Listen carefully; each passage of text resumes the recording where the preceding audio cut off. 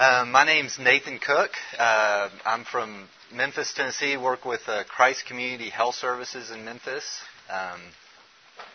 My wife and I moved into inner city neighborhood in Memphis 12 years ago to be a part of a church plant among the urban poor, and that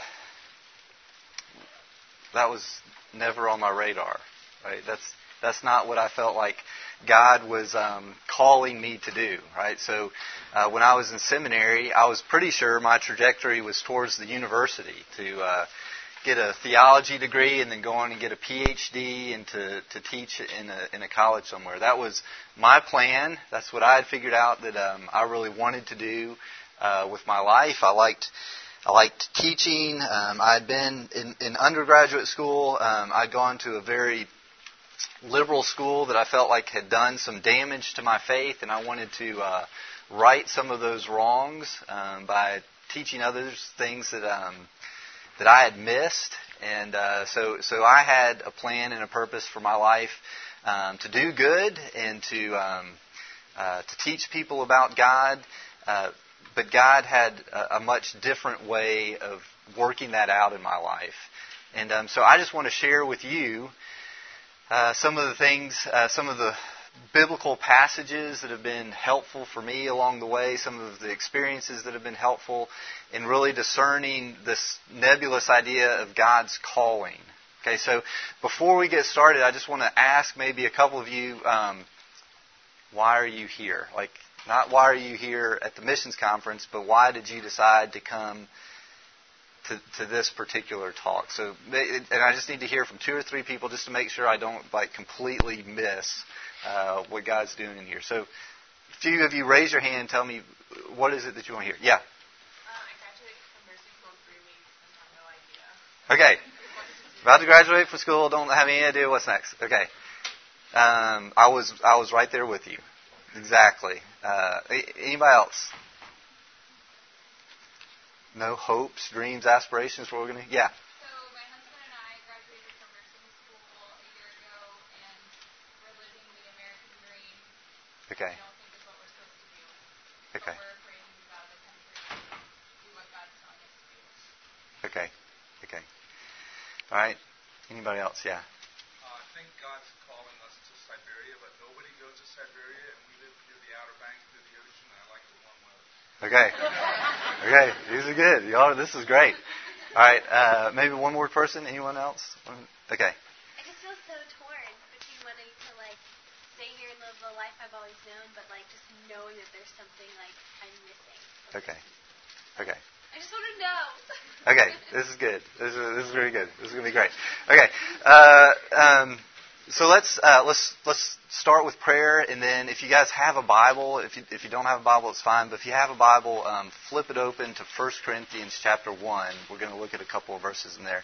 And while you're turning, I'm going to pray for us.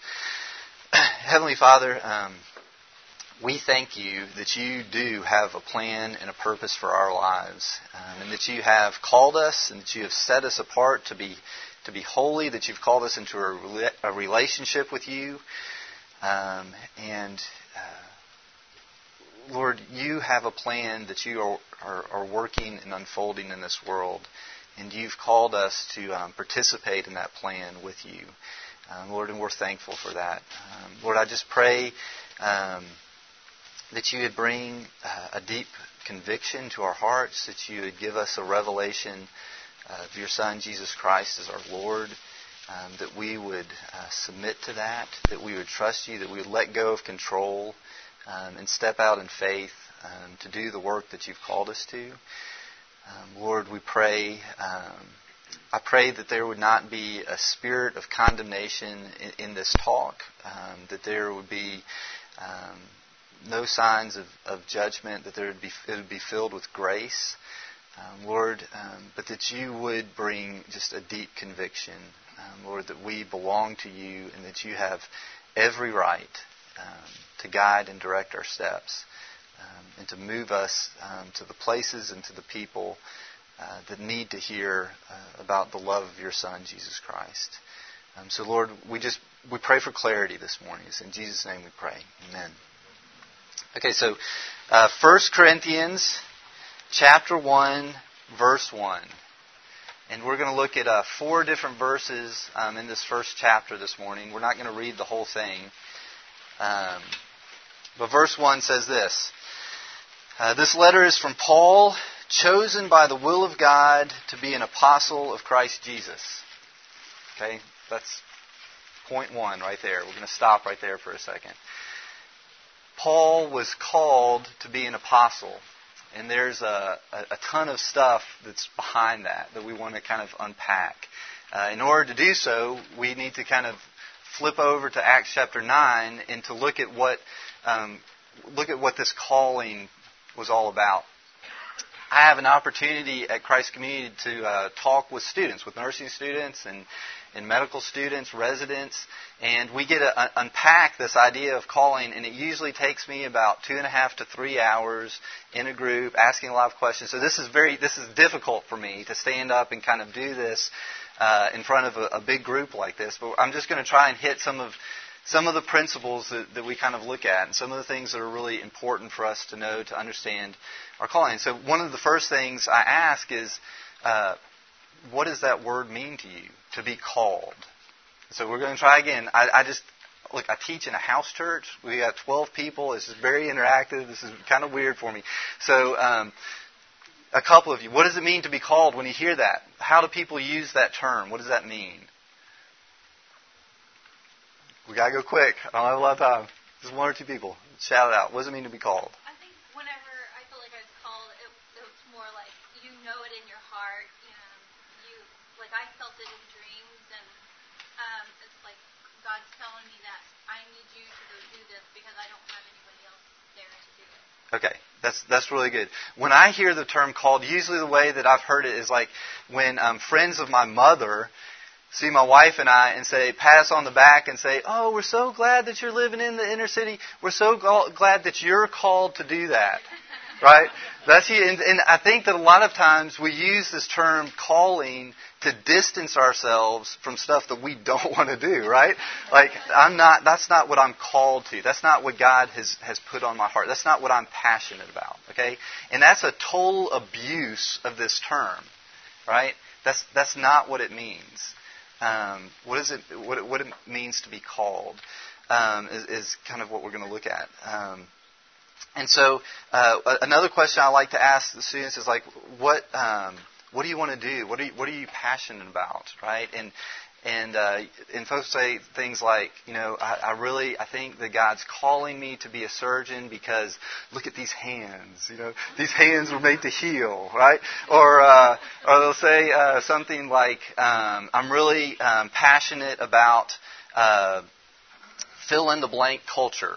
Whatever it is, a particular people that I just love being around Hispanic people. I love being around Chinese people, and so God is calling me to work among the Chinese, or God is calling me because that's what I love and that's what I'm passionate about. And what I want to tell you is those things are actually very important. Okay, the things that we're passionate about are very important, but they're not of first importance. Okay, and if we just follow our dreams and our desires, and when we start from the position of with ourselves, we're going to get ourselves in a lot of trouble. It can actually be extremely dangerous to start from there. But it's important, right? Because God will bring you to a place where He uses those passions and desires that He's put in your heart. Okay, but that's not the place to start. All right, and to illustrate that, we need to look at Paul's life. Okay, so Saul, in Acts chapter 9, right before the name change, these were things that we know about Paul. He loved God. He was zealous for God's honor. He was a great teacher and had a passion for the law. And he hated heresy. Those were some of Paul's passions, and he pursued those passions. And the way in which he pursued those passions was to arrest Christians as heretics and to put them in jail.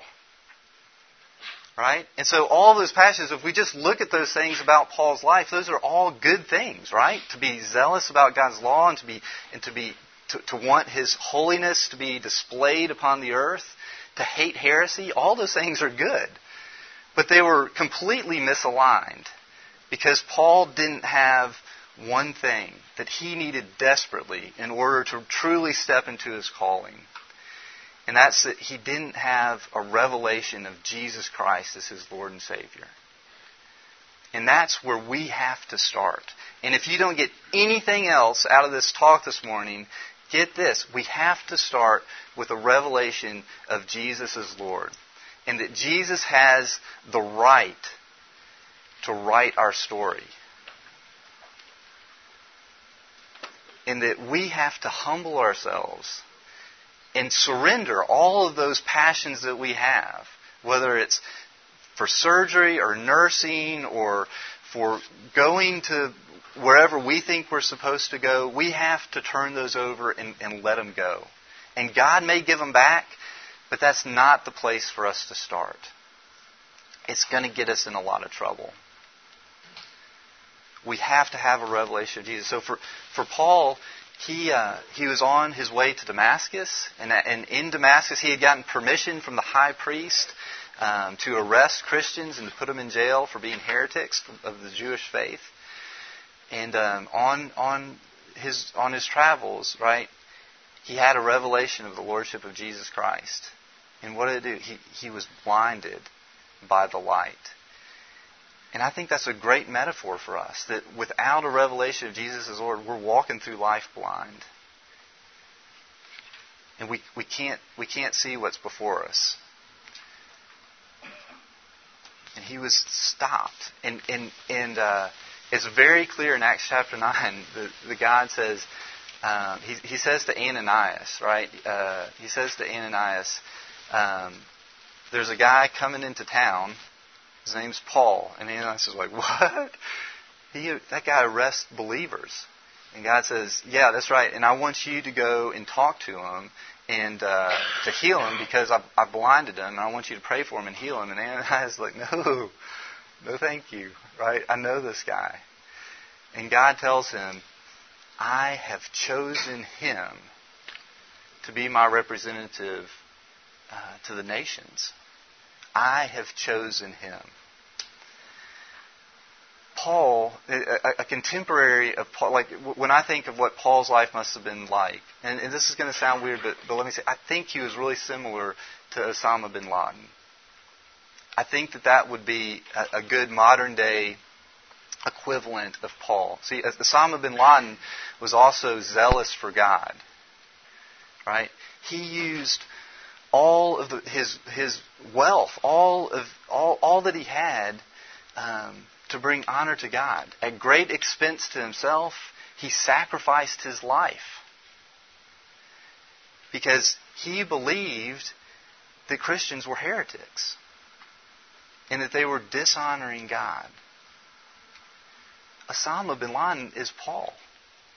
And that's who God chose, Paul, to be a representative to the nations.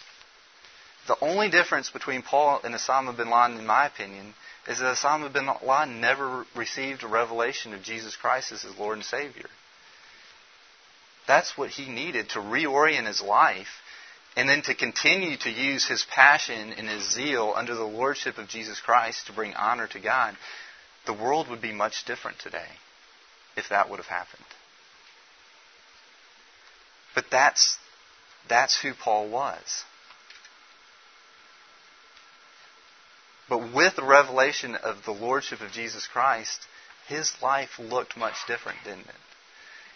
It's the number one thing. The second thing in Paul's story that's really important to us is that Paul's calling got worked out in community, in Christian community with Ananias, right? Not only did God give a revelation to Paul in the lordship of Jesus Christ, but he really spoke to Ananias about Paul's calling. And it was Ananias who spoke to Paul. Right? And a lot of times in our culture, in American culture, we try to work these things out for ourselves. right? Apart from our church, apart from our faith community, apart from the plans of our leadership, right? And we say, God has called me to do this, and if you don't think that that's right, get out of my way because you're hindering me from following God's call. And that's not right. 1 Corinthians 1:1 says that Paul was called to be an apostle. Apostleship is one of many gifts in the body of Christ. He had a role to play, but it wasn't the only role. And as you see him living out his faith, like he has other people like Apollos that sometimes there's conflict between, because Apollos is a great teacher, a very charismatic teacher. And people, later in this book, it talks about Paul rebukes folks because he says, some of you claim to follow Paul, some Peter, some Apollos, but don't you understand we're all in this together and we're all following Christ. That we have to have other gifts in the body for us to fulfill our calling. Just before I came here, I was talking to a friend of mine in our house church, and we take turns teaching. So I teach about once a month in our small group. And part of that's because we want everybody to use the gifts that they've been given to be a blessing. And my friend Blair was telling me he's extremely busy. He teaches in an inner city school. He's just been given a grant by the owner of the Grizzlies, by Robert Pera, to teach kids in his school how to install wireless devices, and we're gonna wire the inner city for wireless through some of Robert Pera's money. And so he's extremely busy, and he was saying, like, I just don't think I have time right now to teach in house church. And he was going to ask to kind of step out of that role for a little while. But then God showed him something. And Blair said this. He told me this just the other day. He said, I realize that this gift of teaching that God's given me is not for me. And that if I stop teaching, it's not going to hurt me. It's going to hurt the body. That God gives us gifts and talents and abilities to be a blessing to the body. And that if we neglect those things, if we don't use those things that God's given us, it doesn't really hurt us. It hurts the church. All right? But the reverse is also true. If we demand our way, and if we claim that we have some special knowledge of God or what He's called us to do, it can bring disunity to the church. Okay, so we need to work these things out in community with one another and under the direction of our leadership. And we need to be willing that if we go to our pastor and we say, he says to us, I know that you want to go and work among the Afghani people, but I don't know that now's not the right time. We can't cuss them and say, you just lack vision, or you're afraid, or whatever that is. We need to listen to that and to pray through that, because maybe we're not ready. Maybe He sees something in our life that we're blinded to, and we need to slow down and to listen and to work this out in love and in trust with one another. And maybe we need to be redirected. Okay, so that's the second thing that we need to learn, is that our calling is not just our calling, it's the calling of the church. We're part of a bigger body, and we need to work this out in community. Okay, and then the third thing in Acts chapter 9 that we learn is that being a missionary entails a great amount of suffering. Right?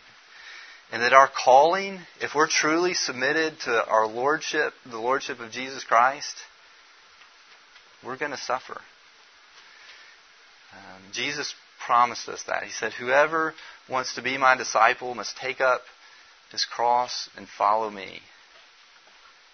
Okay, for Jesus, the cross wasn't a decorative emblem that he wore around his neck, right? It was an instrument of death. And when he says, take up your cross and follow me, he's saying, follow me to your death.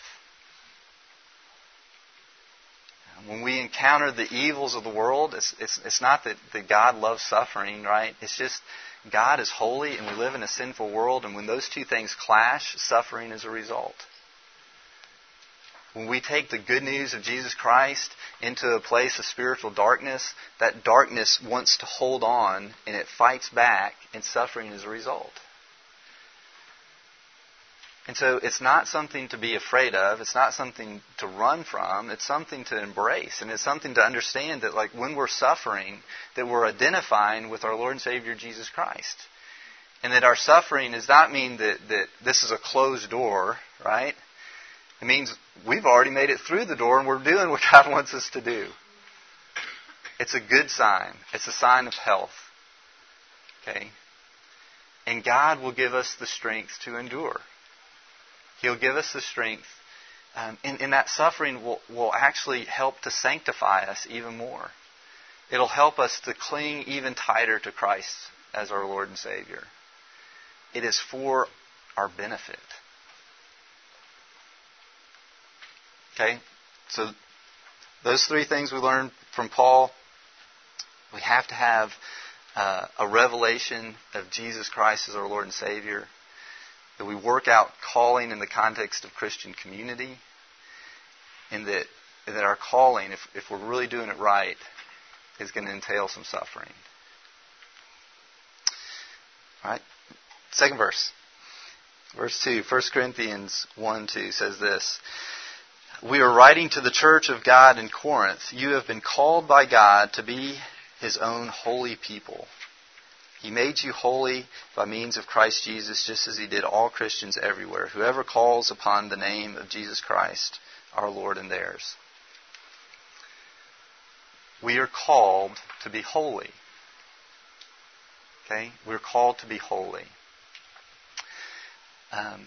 I didn't want to go to seminary. And one of the reasons I didn't want to go to seminary is because I had sin in my life, and I had done something that I felt was absolutely terrible in my youth. And I knew that if I was really going to go into ministry, that God was going to force me to deal with this issue in my past, and I didn't want to deal with it. I didn't have the courage to deal with it. The guilt and the shame that I felt from that had begun to shape my identity. And I was so I just pushed that to the back of my mind. I said, maybe I won't have to deal with it. And I went to seminary. And about 2 years in, we were in chapel, and one of the professors was talking about Numbers chapter 16. And it's the story of Korah's rebellion. Right? And so in Numbers, the people had just rebelled. In Numbers 13 and 14, the people of God had rebelled against God by refusing to go into the Promised Land.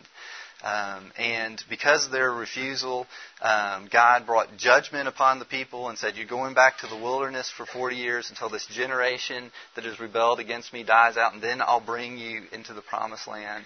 And so they're wandering in the wilderness, and Korah's mad. And he's saying, who are you, Moses, to lead us? We're all holy. God, don't you remember on the Mount Sinai that God said, I will be your God and you will be my people, and that we're all holy. He set us all apart as holy. Why do you get to lead us? And Moses trembled at his rebellion, at Korah's rebellion. And he says, well, God will decide. Okay? If you die just in any ordinary way, we'll know that you're right. Okay? He's like, but if you die in a supernatural way, in a way that we've never seen before, we'll know that you're wrong. And Korah, in his stupidity, said, all right, I'll take the challenge. Right? And God opens up the ground and swallows Korah and his family and 250 other people who were aligned with him in his rebellion. And the professor stood up and said, this is a demonstration of the holiness of God. Right? God is Lord. And He has the right over our life and over our death. He appoints spiritual leadership. Who are we to rebel with Him? And I knew in my heart that I was withholding from God, and I wasn't letting Him have leadership over this one area of my life. I wasn't allowing Him to bring healing to this deep emotional pain that I had. And I'm telling you, like, heavens opened up, and I experienced the holiness of God, and it was a wonderful and awful thing. And they had an altar call, and I went down the front, and I prayed, and as I prayed, I just had a picture. I was like, I've got to go talk to this person that I hurt in my youth. And the next day, I got up, I got in my car, and I drove 6 hours to find them and to confess my sin. And you know what the person said to me? Is that it? They had no idea. I said, it's not a big deal. I don't hold anything against you. Be free. And there was this weight, this tremendous weight that was lifted. And I felt free. And I felt freedom to minister. Because I had experienced God's grace. And now I knew how to extend God's grace to others. And so, if there's anything in your life, right, that you've hidden from God, and I know, like, there are all kinds of sexual addictions that are going on now. Like, it's a horrible time to be an American, right? There are a lot of women struggling with eating disorders. There are a lot of hidden, dark sins that we carry, and we're too ashamed to share with others. I'm saying, look, God is calling you to minister, but He's also calling you to be holy. And He wants to help you. He wants to bring healing to you. And so find somebody that you can confide in and start working through this stuff. You're not unique in your sinfulness, right? And it's nothing to be really ashamed of. But we need to confront it and to confess it and allow God to bring healing so that we can bring healing to others. Because He's called us to be holy, just as He is holy. Skip down to verse 9. It says this: God will surely do this for you, for He always does just what He says, and He is the one who invited you into this wonderful friendship with His Son, Jesus Christ our Lord. Other versions say He has called you into fellowship with Jesus. Okay? Calling isn't something that happens once in our life, right? And then everything just kind of works out from that. God has called us into a relationship with His Son, Jesus Christ, who is our Lord and Savior. And Jesus consistently, daily directs our steps. Calling is lived out daily because we're not just called to a task. We're not just called to a job. We're called to a relationship.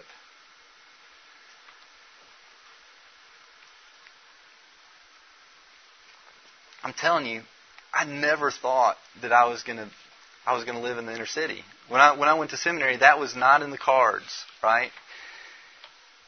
That came through prayer, through revelation, right? And God redirected my steps.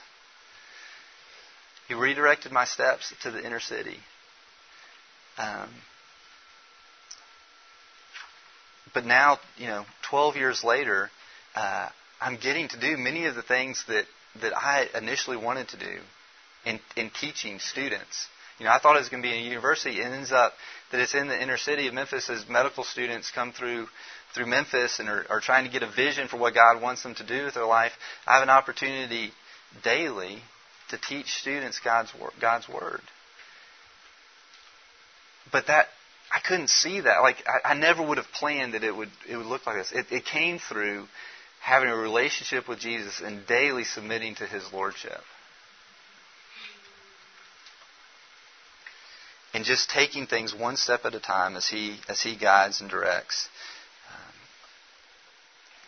And this is the last verse. We're going to spend a little bit of time on this one. Is in 26. So jump down to verse 26. Remember, dear brothers and sisters, that few of you were wise in the world's eyes or powerful or wealthy when God called you. Instead, God deliberately chose things the world considers foolish in order to shame those who think that they are wise. And He chose those who are powerless to shame those who are powerful. God chose things despised by the world, things counted as nothing at all, and used them to bring to nothing what the world considers important, so that no one can ever boast in the presence of God. God alone made it possible for you to be in Christ Jesus. For our benefit, God made Christ to be wisdom itself. He is the one who made us acceptable to God. He made us pure and holy, and He gave Himself to purchase our freedom. As the Scriptures say, the person who wishes to boast should boast only of what the Lord has done. God chooses the foolish things of the world to shame the wise. He chooses the weak to display His power. He chooses us. And what we need to do is to remember that we're not great surgeons or doctors who God just wants to bring healing to the world. That we are weak, sinful, broken people. And we can do nothing apart from God displaying His power through us. And this is not just true of the Corinthians. It's not just true for us. It's true throughout the history of Israel, throughout the history of Christianity. And so let's just run through them real quick. Okay? Moses was an ex-con with a stuttering problem that God called to confront the most powerful man on the planet. It's a picture of this, right? He chooses the weak to shame the strong, to display His power through this stuttering man, the power of the plagues, to display His glory to the earth. And if you remember the story, Moses doesn't want to go, right? When he receives the calling, it's not like, yeah, God, let's go do that. All of my family's still back there in Egypt and they're slaves. I can't wait to get back there, right? No. He's found safety and security in Midian. He's got a good family. He's got great in-laws. Things are okay. Why would you want? What? Moses said, why would I want? Why would I want to do that, Lord? And He gives all these reasons and excuses for not going. And God basically says, I'm the Lord. Go. So Moses wrestles with God, but then after wrestling, what does he do? He goes. He's faithful and obedient. And this is what I want you to understand, is that being faithful and obedient doesn't mean that we don't wrestle with God. It's okay. It's okay to struggle. It's okay to resist for a while. Some of y'all are saying, like, I know God's calling me to do this. I'm having trouble leaving the comfort. That's okay. As long as in the end, you recognize He's Lord and you go.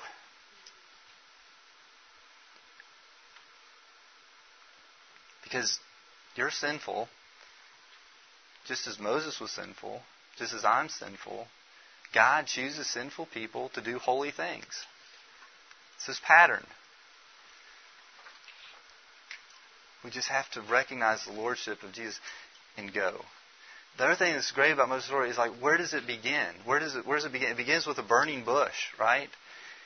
And Moses receives a revelation of the holiness of God, right? And God says, take off your sandals, for you're standing on holy ground. He sees the lordship of God. That's where it begins for him, right? Just as that's where it began with Paul. He sees the glory of God. He recognizes his own sinfulness, and yet he submits to the will of the Father. That's calling. That's what it looks like. I got one slide. That's it. Okay? This is a... Oh, man. Did you see it? It was really powerful. It just came undone. Lance, can you do this while I talk about it? All right, so this is what you're about to see. maybe, this is a painting by Caravaggio, and I was directed to this painting. I came to this after reading Pope Francis's first interview. Okay, Pope Francis was interviewed after becoming Pope, and he was asked some random question about being in Rome, and apparently the Pope hadn't been to Rome very often. But when he did go, he said that he would go into this chapel that's in Rome, and he would look at this painting by Caravaggio, and the painting is the calling of St. Matthew. And he would just contemplate it. And he said that for him, like, this is what it looked like for him to follow Christ. And so these are some of the things that we'll point out. Like, there's a little bit of controversy here. Not controversy, but disagreement as to who Matthew actually is in this painting. And so some people say it's this older gentleman right here, and others say it's the young man right here. Okay? It's this guy. I'm telling you. It's this guy. Okay? And so let me explain what you're seeing, right? So here's Jesus right here. He has a halo on his head. St. Peter is by his side. Jesus is pointing to Matthew, the tax collector, and he's saying, "Come and follow me." And look at Matthew's response. He's bent over the table, and it's hard to see in this painting, but he's clutching something in his hands. And he's refusing to make eye contact with Jesus as Lord. What's in his hands? Money. He's a tax collector.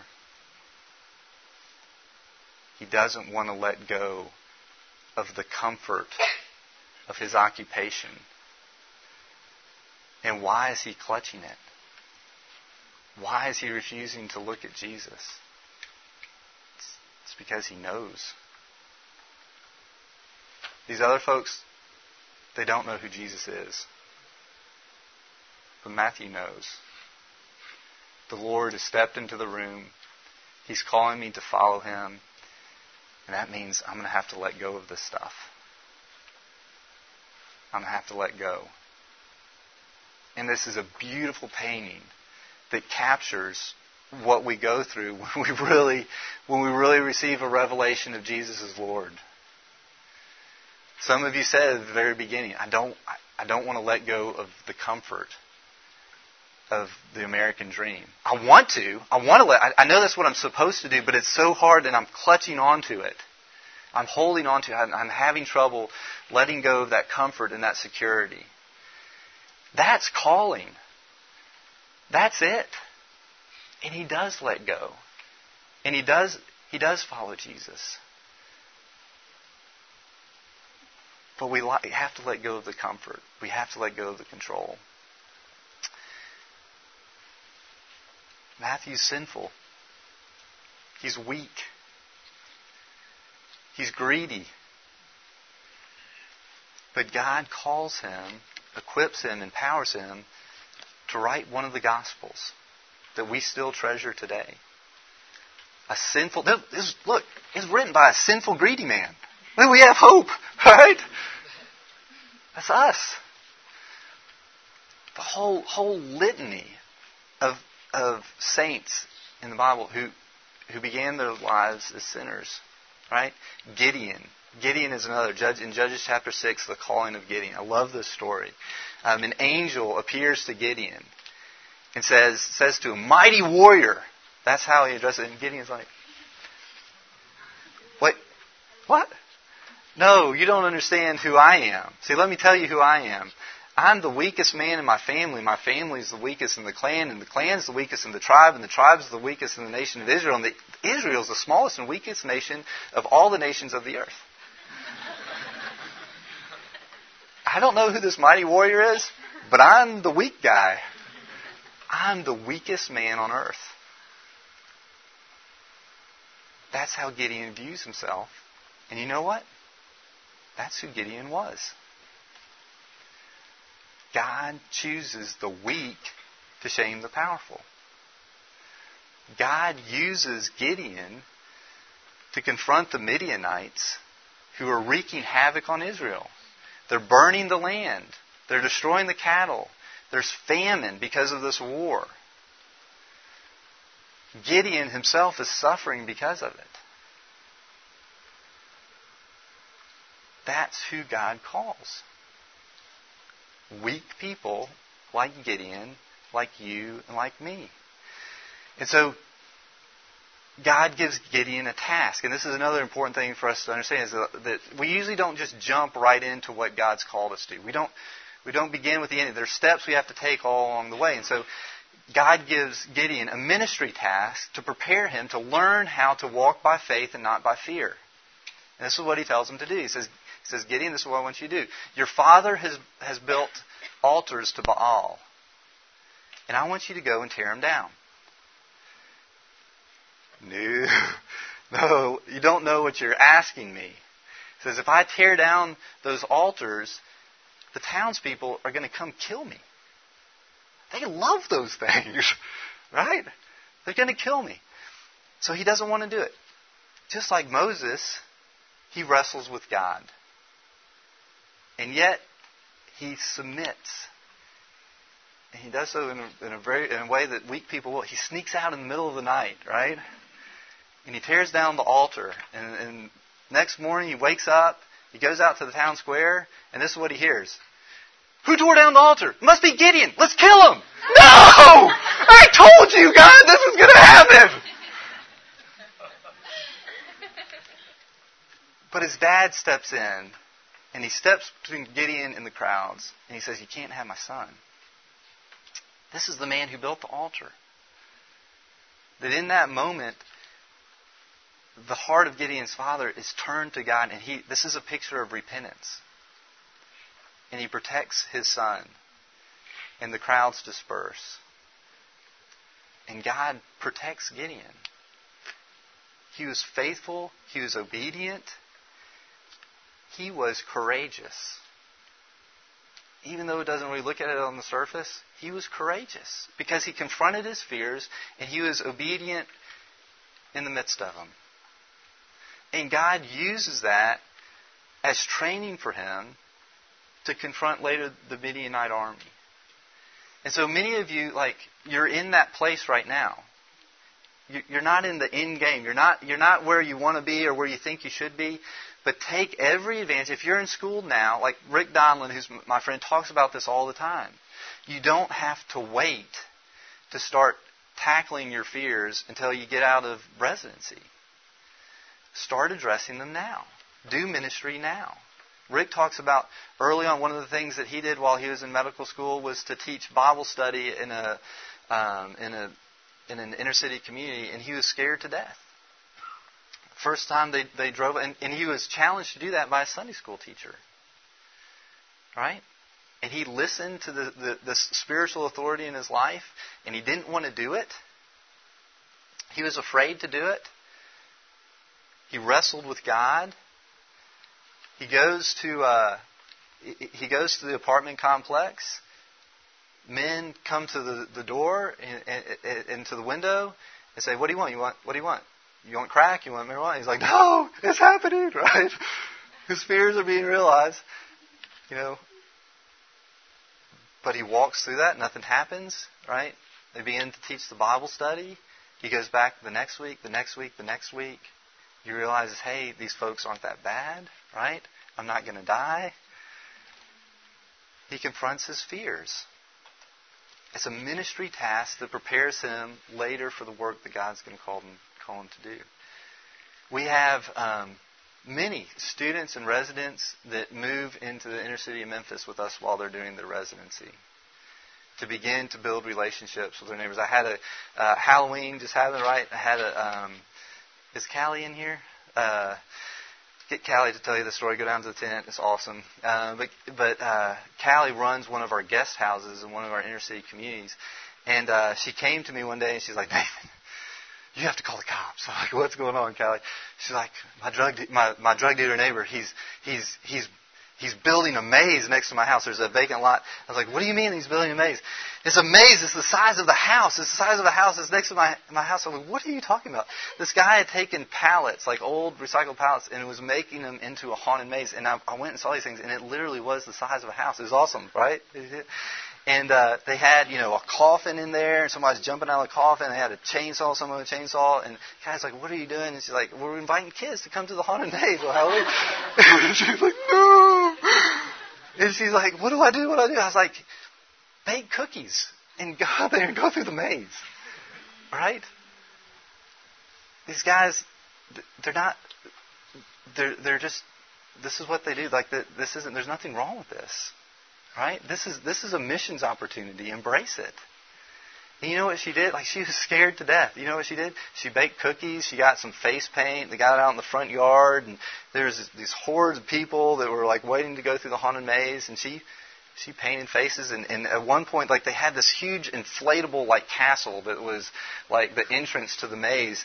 And the generator went out that was blowing this thing up. And Callie said, look, plug into my house. Like, plug it in over here. And she won the affection of her drug dealer neighbor by loving him, by serving him, by coming along beside of him. She overcame her fear, and in the midst of that, opened up to a relationship to now she can share the gospel in love. It's a small thing. But these are the ministry tasks that Jesus gives us every day to prepare and equip us for the big work that's coming later on.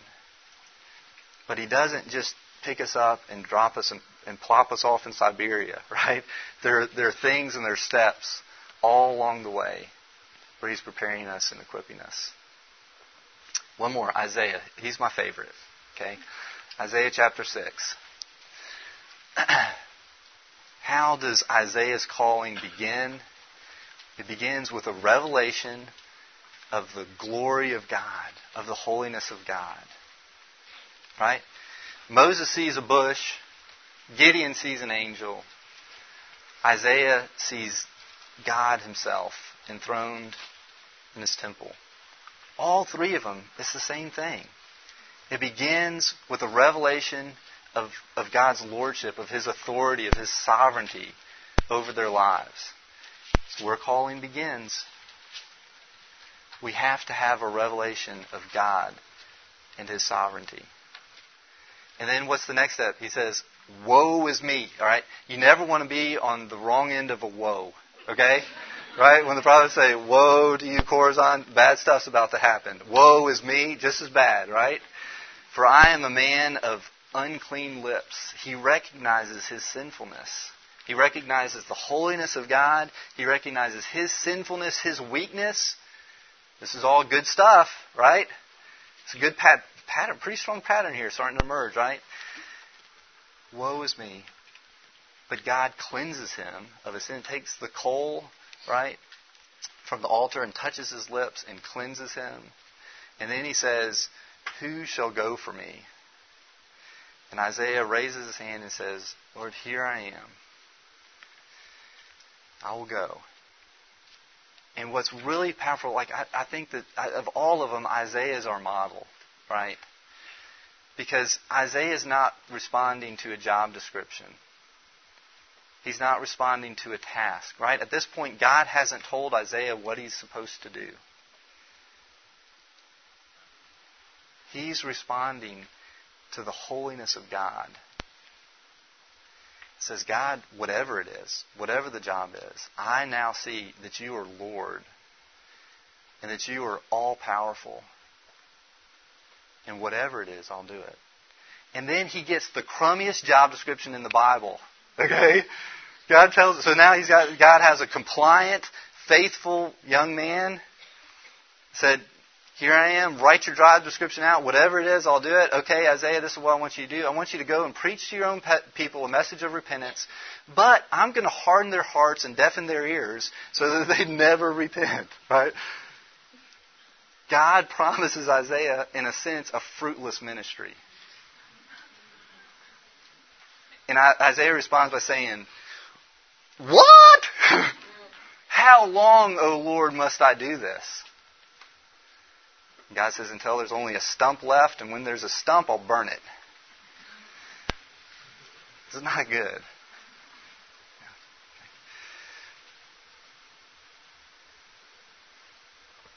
But He was faithful.